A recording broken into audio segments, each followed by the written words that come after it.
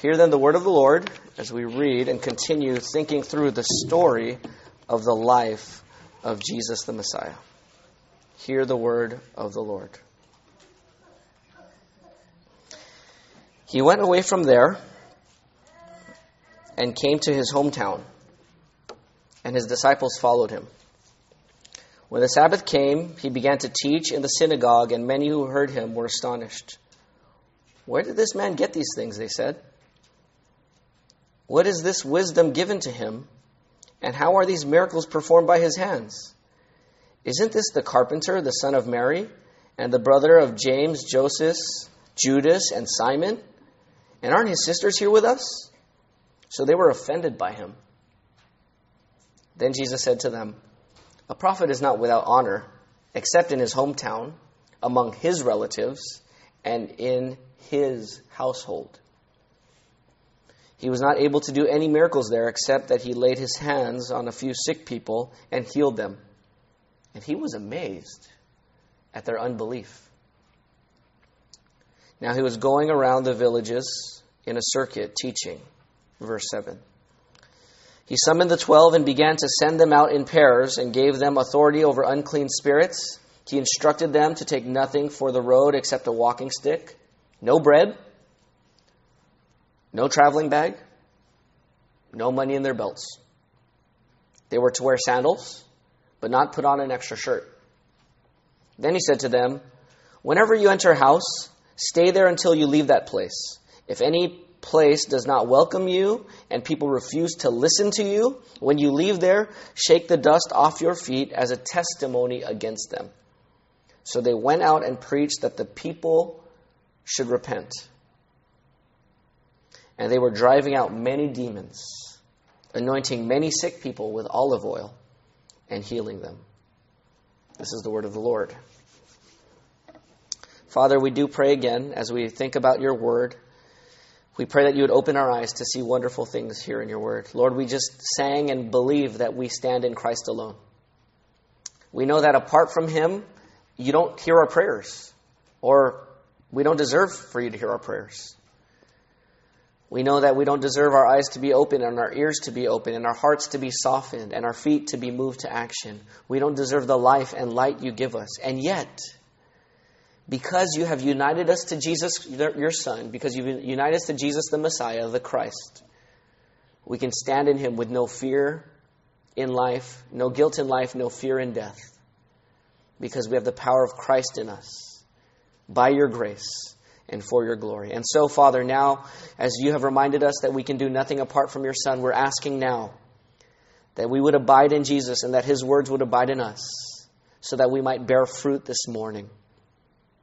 For apart from him, the preaching and the hearing and the thinking of your word would be worthless and empty.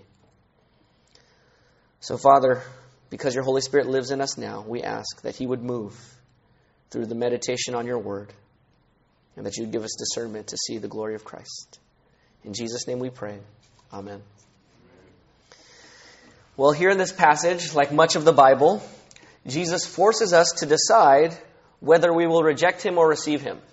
Everyone in this room, everyone in the city of Bellflower, everyone in Los Angeles County, everyone in our country and in our world either will receive or reject God. They will either receive or they will reject Jesus. Those who receive him must risk ridicule and opposition in preaching Christ and repentance. So if you say, well, I don't want to reject him, I want to receive him. Well, if you want to receive Jesus, if you want to follow Jesus, then that includes you risking ridicule and opposition for following Jesus and preaching Jesus, and particularly preaching repentance. That is not popular in our day. That has never been popular in any day, to preach repentance, where it really sticks at the heart of where people are struggling with sin and drawn towards sin. And so this is not unique to the Bible. You know, Jesus says if they're not for us, then they're against us. He who's not for me is against me, and he who's not against me is for me. And so we know that you either trust in Jesus or you don't trust in Jesus. And so there's two main points to get at, to think about this decision of whether you're going to trust Jesus or not. The 2 points are these. In verses 1 through 6, we're going to see God telling us Do not reject Jesus as offensive in your unbelief. That's the first thing God is going to tell us in the first 6 verses. Don't reject Jesus as offensive to you in your unbelief. A lot of people find Jesus offensive. Even Christians can find Jesus offensive and a stumbling block. And so that's the first thing, is don't reject Jesus as offensive. And the second thing is to trust Jesus in risky gospel ministry. So if you're going to not reject Jesus but receive him and believe in him, then you need to trust him in the risky gospel ministry that he's called you to. Okay? And it is risky if you follow and see what this text is saying about how we are to live. So let's look at these one at a time. Let's go to the first 6 verses. Don't reject Jesus as offensive in your unbelief. Look at verse 1 again. You see Jesus here. It says he went away from there. From where? Remember, he just healed a sick woman who had a blood hemorrhage for 12 years. And then he raised a woman, a little girl, a 12-year-old girl from the dead. You remember that story last week? That Jesus did that. And so he goes on from that place in Galilee, and he goes to his hometown. Now, his hometown's not mentioned here, but you know his hometown. What is his hometown that he grew up in? Nazareth, right? Jesus grew up in Nazareth. That was his hometown. That's where he wasn't born there. He was born in Bethlehem, but his parents were from Nazareth. And after he was born and they went to Egypt, he went back to Nazareth, and that's where he was raised. That's where he went to school. That's where he grew up with friends. That's where he played outside. That's where he learned how to make things as a carpenter. That's where he did his carpentry work for the first 30 plus years of his life. This hometown is where he had all of his childhood friends. It was a small town, maybe around 500 people. And you can imagine in a church of 500 people, eventually if you live there for your whole life, everyone gets to know everyone, right? And everyone gets to know everyone's business. So they all knew about Joseph and Mary. They knew about Joseph and Mary's engagement. They knew about, Joseph and Mary's pregnancies and the children. And so Jesus grew up here. Maybe his first crush was there. Jesus never married anyone. We don't have any reason to think he even dated. I'm not saying he did, but it does say that, Jesus was tempted in all ways like us. So certainly all the temptations of sin that were in that day came across Jesus' way, and he grew up there. People knew him. People saw him. People went to synagogue with him. And this was his hometown. But now as he comes back home, he's a big deal, right? I mean, he's sort of a big deal. He's raised 2 people from the dead. He's done many miracles. He's cast out demons. He's healed the sick. He's gone around Galilee. There's quite a buzz around Galilee that Jesus is sort of the celebrity in town or in the area. He's the most popular of all the popular rabbis in the time. And he's from their hometown. And he's coming home for a visit, a homecoming of sorts. And so he comes home. But he doesn't come home alone in verse 1. He comes home with his disciples who followed him. His 12 disciples, presumably, and other followers as well.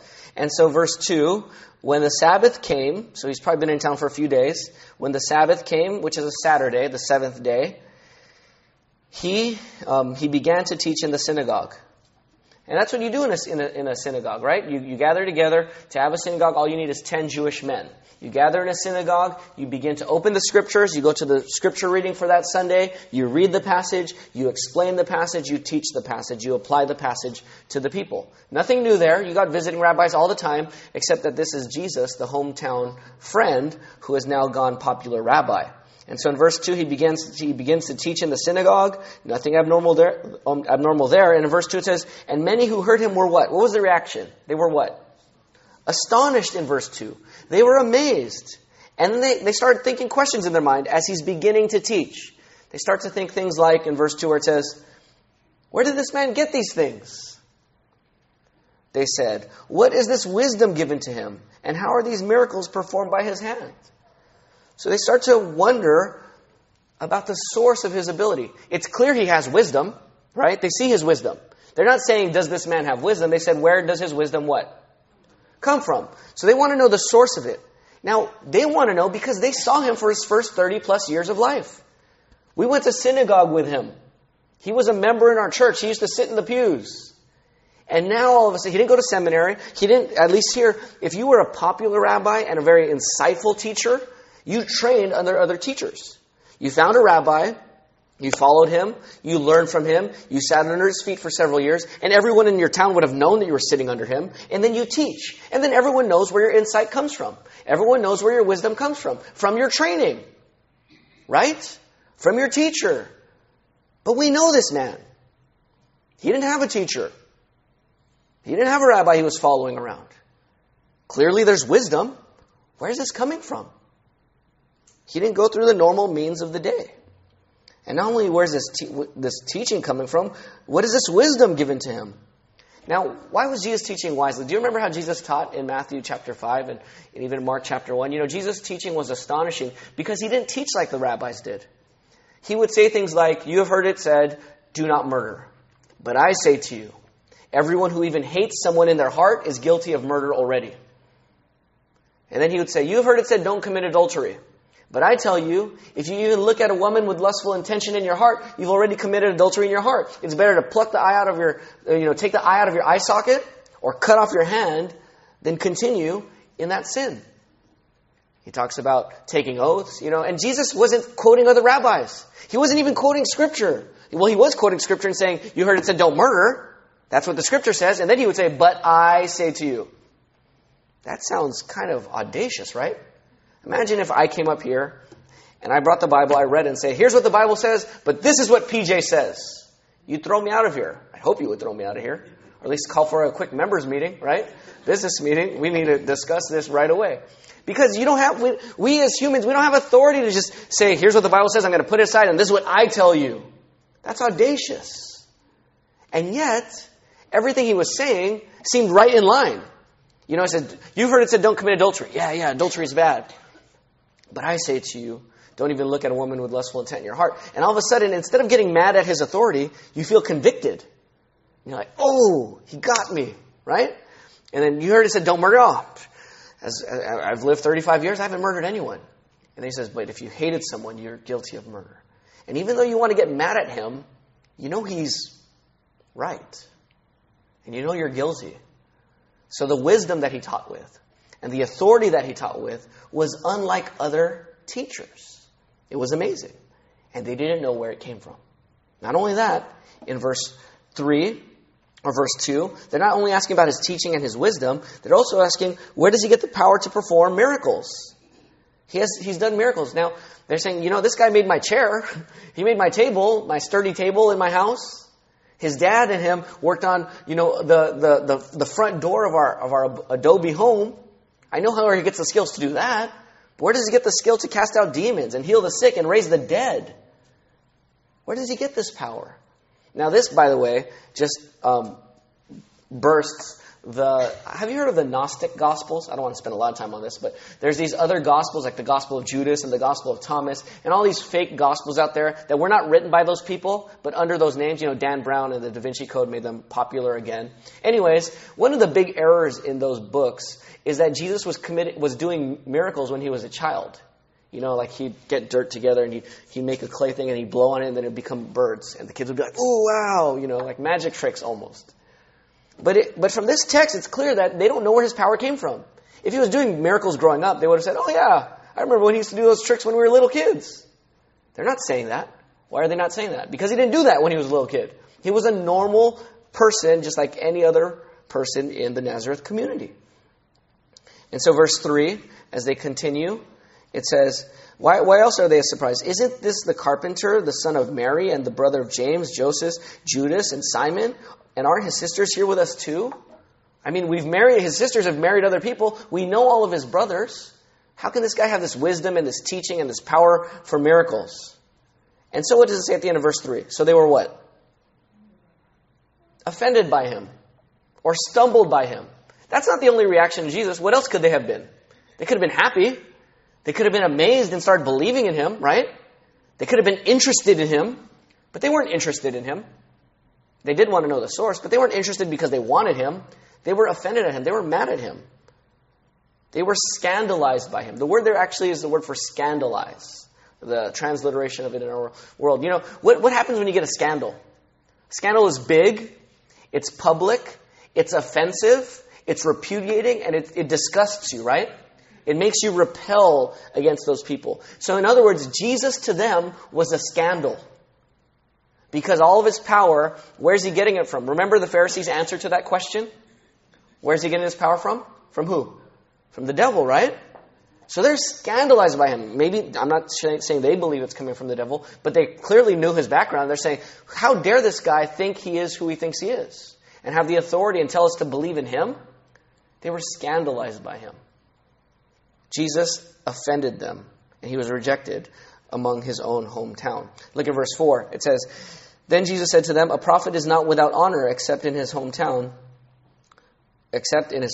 among his relatives, and in his household. So in other words, a prophet gets honor everywhere except where? Back home, in his hometown. You're just Jesus to us. You're just Jesus. So they were offended by him. They were scandalized by him. And are people scandalized by Jesus today? Are people offended by Jesus today? Yes. Some of you here, some in our culture, some of you here may reject the Bible. Some of you may reject Jesus. Maybe you reject Christianity because you don't agree with all of it and you don't like everything in the Bible. Maybe it's the Bible saying that, just to use, current cultural discussion, maybe it's the Bible saying that homosexual activity is sexually immoral and sinful. Maybe you don't like that. And you're offended by Jesus in saying that, or the Bible saying that. Or maybe you're offended that the Bible says that Jesus is the only way to heaven, or that God must punish sin in hell, or that his commands and rules are obligatory on you, that you have to do them. That God has commands and demands, and you are accountable for obeying or disobeying them. Maybe you don't like that. Jesus offends everyone. He offends Westerners like us. You know what Westerners love about the Bible? What I want to say here is the Bible and Jesus have some aspects to it that people like. And they also have other aspects that people hate. And it just depends on your preferences and your culture. So let me give you an example. Here in the West, people love God's grace and love, right? Love everyone. Grace to everyone. Grace is greater than sin. Forgiveness. Everyone in the West loves that. You know what they don't like? Exclusivity. That he's the only way, and authority. That everything he says is demanded for people to obey. So here in the Western world, we like his love and grace and forgiveness. We don't like his exclusivity, and we don't like his authority. But what if you grew up in the Middle East? What if you grew up in a Muslim country? Would they like authority? Do they like authority there? Yes. Is it scandalous to them that God only has one way? No. It's clear to them, right? Middle Eastern Muslims, if you grew up in that culture, it's clear that God, now they have a different way to God. We disagree with them. We say they're wrong and they say we're wrong. But to say that there's only one way to God is not scandalous in the Middle East. You know what's scandalous in the Middle East? God's mercy. God's love. God's forgiveness. God sacrificing himself for others. That's scandalous in the Middle East. So it just depends where you grew up, right? Basically. It depends what your preferences are. But you know what? Everyone is offended by Jesus somewhere. Every culture. The Bible offends every culture. The Bible offends every society at some point and agrees with society at other points. And so maybe that's why you don't like the Bible. Maybe that's why you don't like Jesus. Because he has some demands that you just don't like. But you know what? Isn't this what it takes to have a relationship with God? Some of you are familiar with, I've heard this analogy many times that I had to look it up last night just to know the story. Some of you are familiar with the story of the Stepford Wives. Now, whether you're familiar with that story or not, it's like having a relationship with your spouse, but she's a robot. And so she just basically does everything you want her to do. Is that a relationship? No. Is having a relationship with a robot that never can disagree with you, is that a real relationship in this world? Absolutely not. Now, sometimes I do wish my wife would agree with me, right? And sometimes she wishes I'd agree with her. But the challenge of disagreements and the challenge of getting to know someone who is not you is a blessing, right? That's a real relationship. That's a real friendship. In other words, if you're going to have a real relationship with God, you have to expect that God won't agree with you on everything.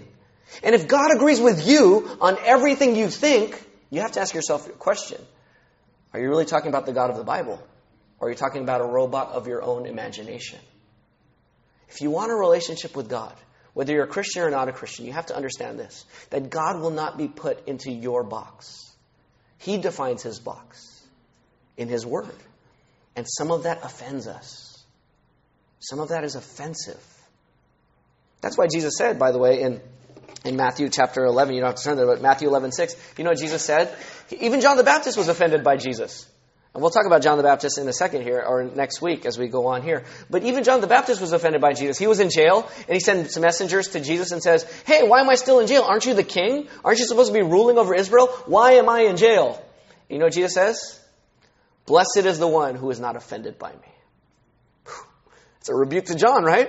John's offended by him, that he's still in jail. And you know what Jesus says? Blessed is the one who is not offended by me. And then he goes on to commend John. So he's not completely critiquing John, but at that point he's rebuking John. That's a critique towards John. You are blessed when you're not offended by Jesus. You know what that means?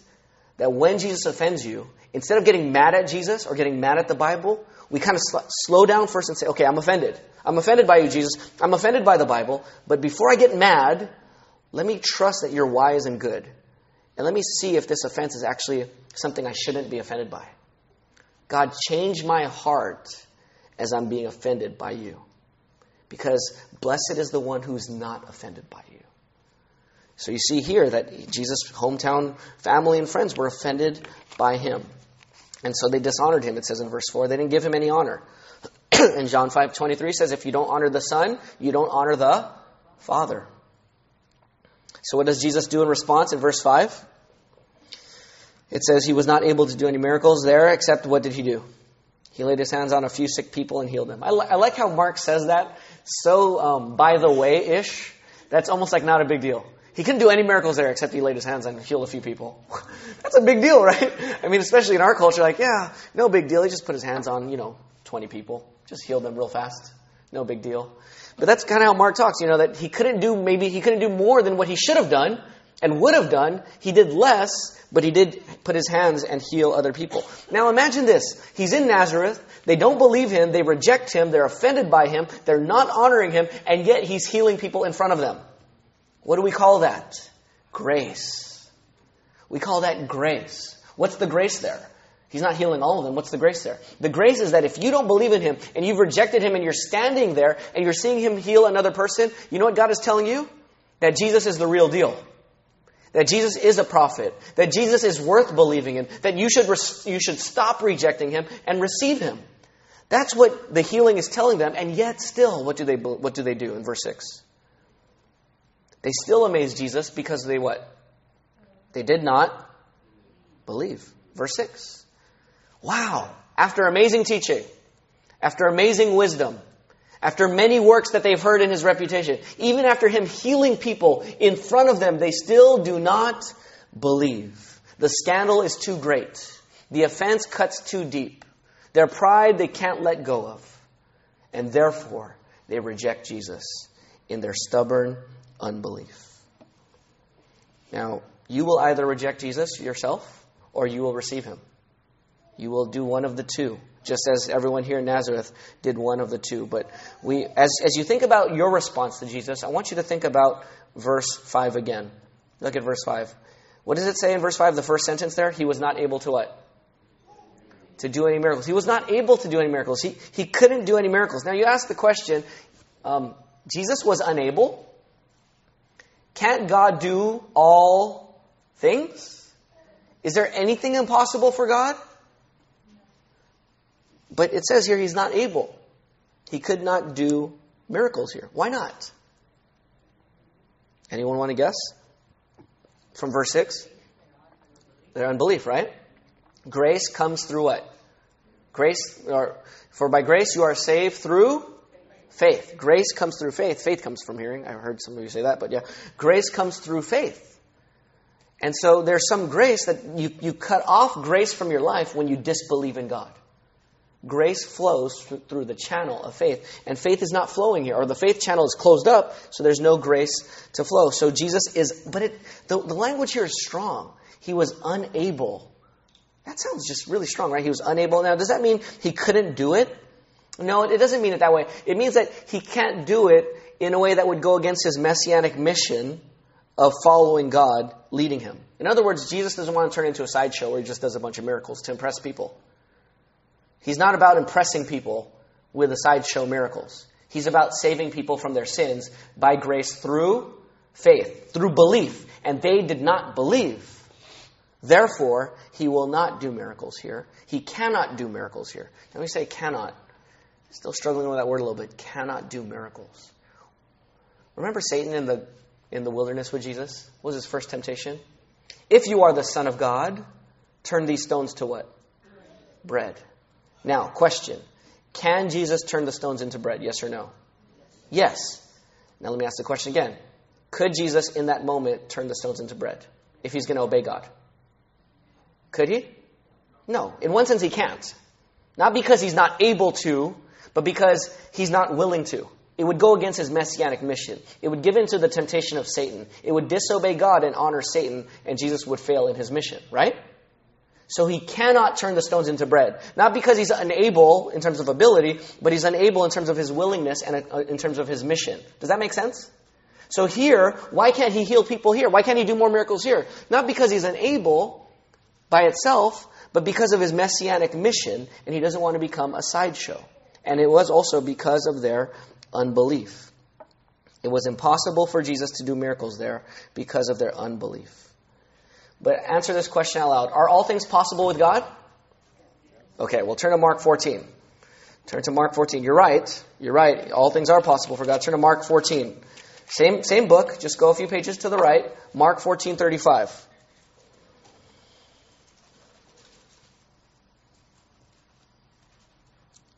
This is Jesus praying the night before he's about to die. This is Thursday night. And it says he went a little farther. He fell to the ground. Jesus fell to the ground and began to pray that if it were what? That if it were what? Possible, the hour might pass from him. I want you to hear that word possible. Look at verse 36. And he said, Abba, Father, Daddy, Father, all things are what? All things are possible for you. Take this cup away from me. Nevertheless, not my will, not what I will, but what you will. So what does he start the prayer with? All things are possible for you. So it's possible for you to take this cup away from me, right, Father? This is the other time in the Bible where it was not possible for God to do a miracle. He couldn't do a miracle in healing people because of their rejection. And now here he cannot do a miracle of taking the cup away from Jesus. Jesus would be judged. He would be cursed on the cross. And God was unable to take this cup from him. He had to be rejected for the unbelief of the world. For the scandal of the world. For the rejection of the world. As we as sinners in this world have rejected God, God rejects Jesus on the cross, and he is unable to let the cup pass from him. So that God could give us the cup of mercy and let the cup of wrath pass from us. Praise the Lord that God was unable to let the cup pass from Jesus. Praise the Lord that God is unable to do a miracle here of delivering Jesus from the cross so that he can deliver you and I from our sins. What a blessing. What a Savior. Through Jesus' death and resurrection, through his drinking of the cup of wrath, we are saved. If you're not a Christian here this morning, you need to understand that you have enough knowledge about God and about yourself and about Jesus that you ought to trust him right now. You need to turn to Jesus in repentance and faith. Jesus died for sinners. He rose from the dead. God did not deliver him from the cup so that you can be saved. If you will not give your life to Jesus Christ today, here's what I want you to do. I want you to at least think about two things. One, think about the reason you won't give your life to Jesus. Is it because you don't understand the gospel? Is it because the cost is too high and you don't want to give up something in your life? Is it because it doesn't cohere with other thoughts in your mind, like evolution or something? Figure out why you don't want to give your life to Jesus today.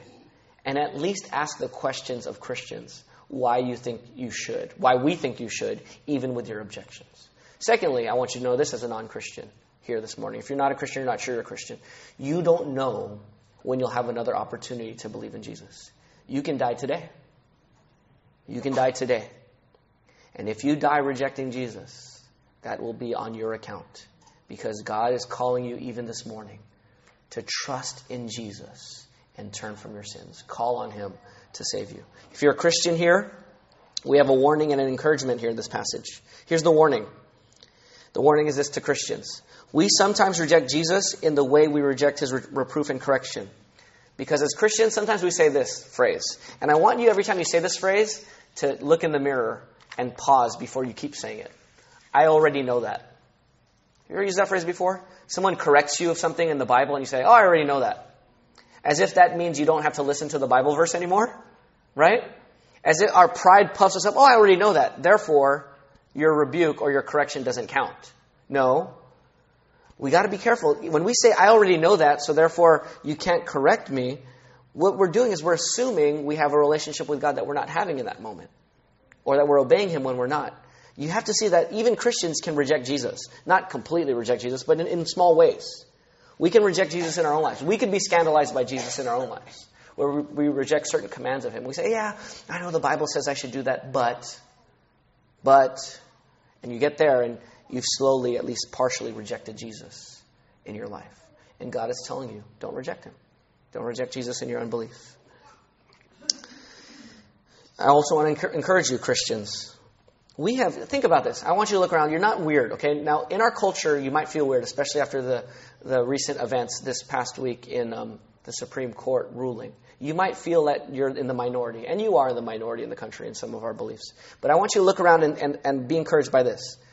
You're sitting in a room with other Christians who have trusted Jesus without knowing all the answers as to why things happen or what will happen.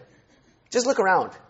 You're here with a bunch of people who God hasn't given all the answers to, and yet they have given their life to trusting Jesus. You're not alone. Praise God that you have faith in Jesus without God giving you all the answers. You know what we call that? Faith, right?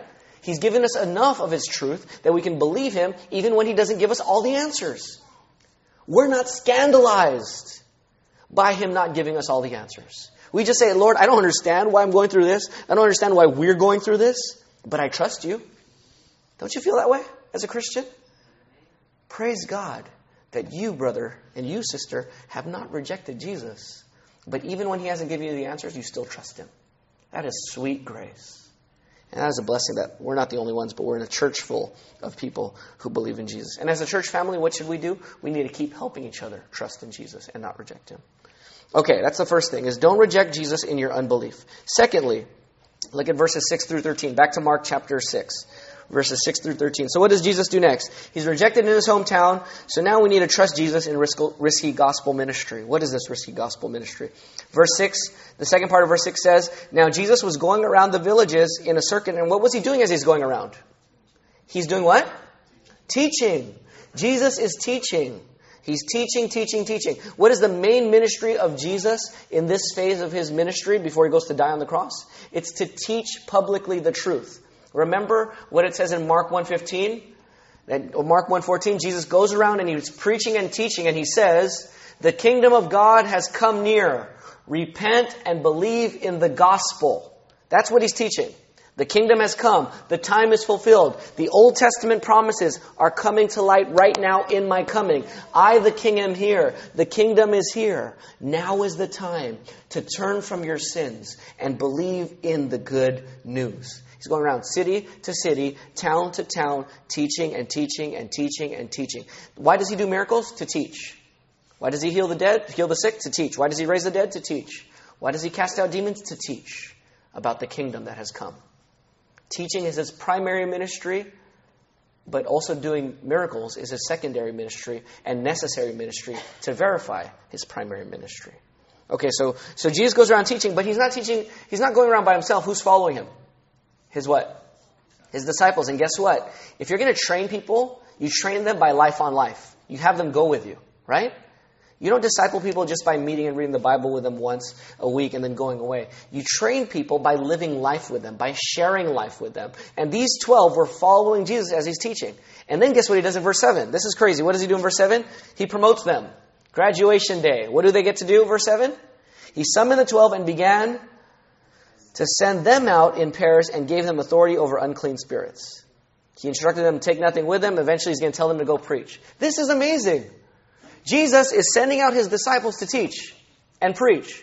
Yet when Jesus is about to die on the cross, they're going to all run away from Jesus. They don't even fully grasp who Jesus is yet. And yet Jesus is doing what? He's sending them out to do what? To teach. We have a backwards way of thinking sometimes in Christian circles where you have to have these certain qualifications before you teach. Well, maybe from a pulpit. There are pastoral qualifications. 1 Timothy chapter 3, Titus chapter 1. There are qualifications for the pastor, elder, overseer, all the same office. But other than that, if you're a Christian, are you supposed to teach? Yes. What is the Great Commission? Go therefore and make disciples, baptizing them in the name of all nations, baptizing them in the name of Father, Son, and Holy Spirit, and then what? Teaching them. When should you start teaching and discipling people? As soon as you become a Christian. Follow Christians, learn from them, and go teach. They weren't ready by our standards. Even by the rabbinic standards of those days, they weren't ready. No rabbi sent out his disciples to go teach, but Jesus does. And notice here, he sends them out how? In what? In pairs. Like Mormons. Like police officers. In pairs. Why in pairs? Ecclesiastes 4, 9 and 10 says this. 2 are better than 1 because they have good reward for their efforts. For if either falls, his companion can lift him up. But pity the one who falls without another to lift him up. Pity the solo Christian. Pity the solo evangelist. Pity the solo missionary.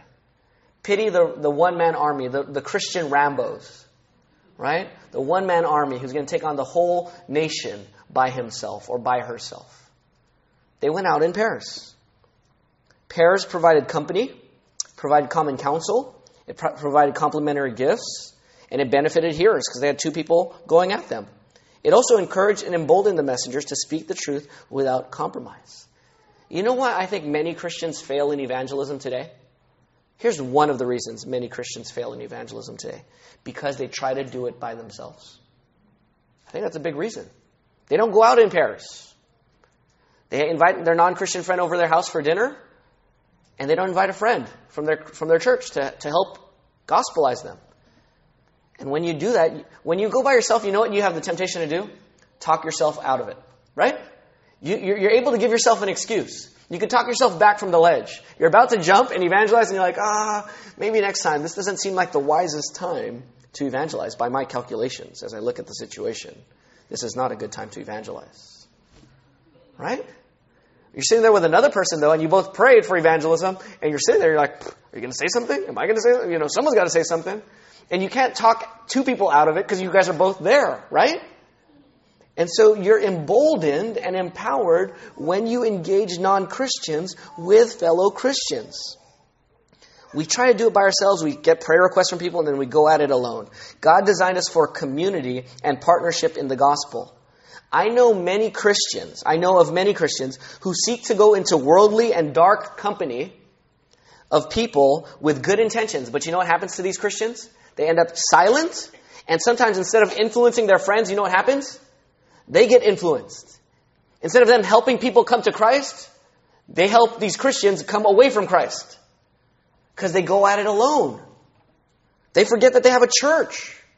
They forget they're partnered with a covenant family. A church who's supposed to walk side by side with them as they make Christ known to the lost. I can attest to the ineffectiveness of going alone. When I used to evangelize at the park at Chateau in Los Angeles, I can remember many times talking myself out of a conversation. And then one time I went with one of my friends to play basketball at the park. Now, my friend is a professional paintball player. He's not a basketball player. So he's like, let's go evangelize at the park. So he says, okay, I'm coming. He drives out to my apartment in LA. He has a headband on, wristband on. I'm like, what are you doing? He says, I'm looking like a basketball player. I'm like, stop that. Take that off. You look ridiculous. And everyone's going to know once you shoot the basketball that you don't know how to play. So don't wear the headbands and the wristband. Take it off, So he takes it off. We go to the park. He doesn't know what he's doing on the basketball court. But we play. And as we play, he just sits there and hangs out with us. And I feel bold and I actually get to have a gospel conversation. And there have been several times before that I went to the park by myself and I talked myself out of it. But just that he was there, he was just sitting there, not even in the conversation.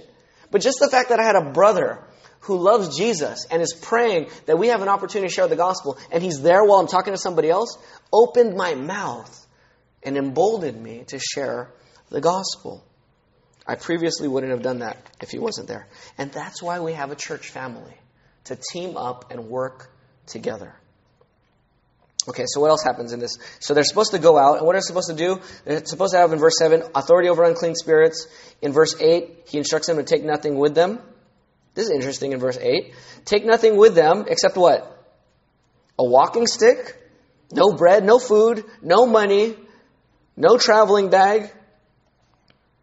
Sandals, yeah, you don't have to go barefoot at least. Thank you, Jesus, for not letting us have to go barefoot, stepping on rocks and stuff. And don't put on an extra shirt. Okay, so we can go clothed. Good. So clothing, just a shirt on your back, shoes, and a walking stick. No money, no food, just go. Wow. Do you have to go by faith now? You have to go by faith, right? You're going to have to depend on people to provide for you. You're almost going to have to be a beggar in some ways, right? Look at verse 10. So what do you do then? Verse 10. Whenever you enter a house, stay there until you leave that place. If any place does not welcome you, people refuse to listen to you, when you leave there, shake off the dust off your feet as a testimony against them. So what are they supposed to do? Go and depend on the hospitality of other people. You're supposed to go there and say, I come in the name of who? Jesus. I'm coming in the name of Jesus. And have people in those towns heard of Jesus? Yes, because what did verse 6 say? What was Jesus doing in a circuit? He was going around doing what? Teaching. So Jesus is now popular enough that if they go around saying, I come in the name of Jesus, at least they know who they are. Somewhat, right? You get two guys, bike helmets, knock on your door. They got little placards here, elder, whatever, right? And they have a blue book in their hand, King James Version. They have another blue book in their hand, a Book of Mormon. Do you know who they are? I mean, you might not know them personally, but do you have an idea who they are? Yes. Why? Their name is broad enough that you're not thinking they're coming there to steal something from you, right? You've heard enough about Mormons. They have enough of a reputation that they're safe enough to have a conversation with. And that's what Jesus' disciples were here. He went around teaching. People know about his miracles. And now they're going around town to town saying, I'm one of the 12 disciples of Jesus. We have a message for you. Oh, the guy who's been doing miracles and raising people from the dead, the really popular teacher, the one who was just in town last week? Yeah, that guy. Oh, yeah, come in our house. Come on. We got food for you. We got drink. Stay here. Teach us what you have to say. Others say, I don't know who that guy is. Or, yeah, he does miracles, but he didn't do anything for me. Or, I don't care who he is. Until he comes here personally, I'm not going to have him here. And so people reject, people receive. But here's the point. When you go with nothing but your shirt, your shoes, and a walking stick, you have to trust in the hospitality of other people. Not only that, you have to trust ultimately in who? In God, right? You have to trust in God to provide for your needs. And not only that, you felt the urgency of your mission. If you went with a picnic basket where you went, you would say to your partner, you know what, it's kind of hot. Let's go under shade. Let's just rest for a little bit and eat. And then we're so full, let's take a nap. Right? And then eventually you come back to Jesus and what'd you do? Well, we ate under a tree and then we took a nap and now we're back here. Yeah. That's not going to go well for evangelism. You're not really engaging in the mission. You've been distracted by other things. But when you have no food, you're going to have to find people to eat with now, right? You have no food, you have no shelter. You're forced to engage people. And that shows the urgency of the mission. And don't we have an urgent mission today? Are people going to die? Are your neighbors going to die? Yes. Are they going to go to heaven or hell? I mean, are they going to go to one of the two? Yes or no? Yes. There's an urgency here. People are dying. Everyone in this church is going to die, right? We're all 1 week closer to death than we were last week. We're all going to die. There's an urgency here of sharing the gospel because people are going to die and they're going to face judgment. And so we need to see here. Now, am I saying, okay, PJ, so you're saying that we shouldn't take any clothes with us? We should just, go evangelize door to door like that? I'm not saying that. What I'm saying is this. You need to get rid of the distractions in your life that are becoming excuses for not evangelizing. Does that make sense? There's certain things in your life that have become excuses in your life to not evangelize your neighbors and your family and your friends. And you're not feeling the urgency. You're not hearing the clock ticking on people's lives and on the coming judgment. But the clock is ticking. And when you get rid of the distractions in your life, you remember that the clock is ticking and there's an urgency to speak up, to partner up and speak up and share the gospel. And so we sing songs like, Jesus, I my cross have taken. It's in the hymnal. It says, go then, earthly fame and treasure. Come disaster, scorn, and pain. In your service, pain is pleasure. With your favor, loss is gain. I have called thee Abba, Father. I have stayed my heart on thee. Storms may howl and clouds may gather. All must work for good for me. I'm a missionary. I'm a Christian, and I'm sharing the gospel. Now, when you share the gospel, you're going to have one of two responses, right? Either they will receive, they'll be receptive, or they'll be rejecting. So you're either reception or rejection. So what do you do if they receive you in verse 10? Whenever you enter a house, if they let you in the house, what should you do? Stay there, right? Linger with them. Converse with them. That doesn't mean only one gospel conversation. Have many gospel conversations. Talk about questions. Talk about objections. Talk about the Bible. Read with them. Pray with them. Pray for them. Now, that's one response, is receptivity. What's the other response? Rejection. Verse 11. If a place doesn't welcome you, what should you do with the dust on your feet? Shake it off. Now, what does that mean? Shake the dust off your feet. That's like washing your hands, saying judgment is on who? On you. Now, when did people shake off the dust of their feet in Jesus' time? Here's when. When you were a Jew and you traveled to another country, and you're on the border, you're about to enter back into the promised land, you know what you would do? Right before you enter the promised land, you shake all the dust off of your clothes, you shake the dust off of your shoes, because you were in Gentile, heathen, pagan, condemned, lost territory. And now you're entering into the promised land. Don't bring any of that dust from that heathen land into this promised land. Those people are heathen and pagan and lost and judged. Don't bring that into this land. So now, imagine Jews who did that when they traveled abroad. Now when they come to your house and you don't let them in, and then you just see these disciples start shaking their feet right there in front of you. You're like, what are you doing? You didn't just enter from a Gentile land. Oh yeah, this place is heathen. I mean, if you're not coming to Jesus, if you're not receiving Jesus, you're like a pagan. You're like a heathen. You're under the judgment of God, just like a non-Jew, a Gentile. And so it was a way of communicating clearly judgment. So what should you do when you evangelize? What should they do? Either stay with them and keep talking if they receive you. And if they reject you, what should you do? Shake the what? Dust off your feet. In other words, I'm not saying you should do that today. People will just look at you funny, right? You say, imagine a Mormon just start shaking their shoes in front of you. You're just like, what is that? Right? That doesn't make sense today. But you should clearly communicate to people you're sharing the gospel with, especially when they reject Jesus and they reject you. Remind them that there are consequences for their rejection and that they are accountable to God. So we need to redefine success in evangelism. What is successful evangelism? Here's the wrong answer. Successful evangelism, successful gospelizing, is when you tell the gospel to someone and they repent and believe in Jesus. Now, that could be successful. But what if they reject Jesus? Is that successful? Yes. For you, as the evangelist. So let me define for you successful evangelism and successful gospelizing, gospel ministry. Success is initiating a conversation about Jesus and feeling out rejection or reception to further the conversation or to stop the conversation. If you don't initiate a conversation, you fail. If you do initiate a conversation and you discern rejection or reception, you what? Succeed. So in other words, brothers and sisters, don't feel like a failure when people reject you. Don't feel like a failure when you tell God's word to somebody and they get mad at you. You are not a failure. You are faithful. If you're doing it lovingly, now if you're being a jerk about it and you're being mean, then you are failing. But if you're speaking the truth in love and they reject it, then they reject it. And you just have to be faithful in loving them. So there's proclamation. Look at verse 12. We'll close with verse 12 and 13. Last two verses. Verses 12 and 13. So they went out and preached that people should repent. And they were driving out many demons, anointing many sick people with olive oil and healing them. So what's their gospel ministry? Two things. Verse 12, it's proclamation. And verse 13, it's demonstration. They demonstrate the gospel by helping people who are oppressed by demons. That's like helping people with sins in life, help them break out a sin pattern in their lives. Remember we talked about that? Whether it's addictions, it could be debt and bad money spending habits or things like that. It could just be a lot of different things. You're helping people grow as a person, be free from the oppression that demons would like to oppress people with. And then secondly, you're healing people. You're helping people get well. You're praying for their healing. You're trying to help them with health. Christians have always started schools and hospitals everywhere they went in the mission field. So that's demonstration ministry. But it's not only demonstration ministry, it's also proclamation ministry in verse 12. And what are you preaching in verse 12? That people should what? Should what? Repent. And that's where it's not popular. That's the hard part, brothers and sisters.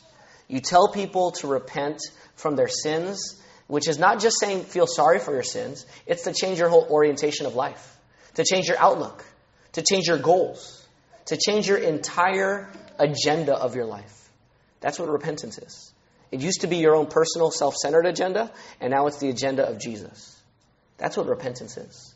So you call people to turn from their sins and trust in Jesus, and that offends people. And there's a cost to it. People will reject you, and we're going to learn about that next week with John the Baptist. In the following verses, John the Baptist, he paid the cost for being rejected, and we will have to pay that cost too, and we need to be ready as Christians. But let me close with one more word to non-Christians. Dear non-Christian friend, again, understand that God made you. He created you in His image to enjoy Him. But you have rejected Jesus. All of us are sinners. We've all rejected Jesus. And God sent Jesus to die on the cross for our sins and rise from the dead, so that if you would repent from your sins, turn from your sins, and trust in Jesus Christ, you would be saved. Please come to Christ. If you're a Christian, take risks in gospel ministry and do it with other people. Church family, let's pray for each other. Let's offer to help each other engage non-Christians. What are your plans for 4th of July? Here's a good... I'm assuming with Tony it's okay if we invite non-Christians to our 4th of July barbecue, right? It's okay to invite non-Christians there to the 4th of July barbecue. Just make sure you tell the kitchen committee so that we have a good number. And then not only that, but what are you doing for 4th of July in the evening? Are you going to engage non-Christians? Are you going to have other Christians with you so that you could partner together and have them over for dinner and share the gospel with them together? It doesn't have to be the 4th of July. It could be something else. But I want to encourage you, brothers and sisters, take events in your life and in our country to share life and share Jesus with Christians and with non-Christians. Let's pray. Father, we thank you that you call us to risky gospel ministry. We pray for forgiveness. Please forgive us for making excuses, for not gospelizing our friends and family and neighbors. Please forgive us for fearing others more than fearing you. We ask, God, that you would change our hearts, make us bold, encourage us, strengthen us, use us, Father, make us a blessing, make us a channel of blessing, because people do need you, and we have a message to give them. Help us to receive you and follow you in faith, trusting you no matter what happens. In Jesus' name we pray. Amen.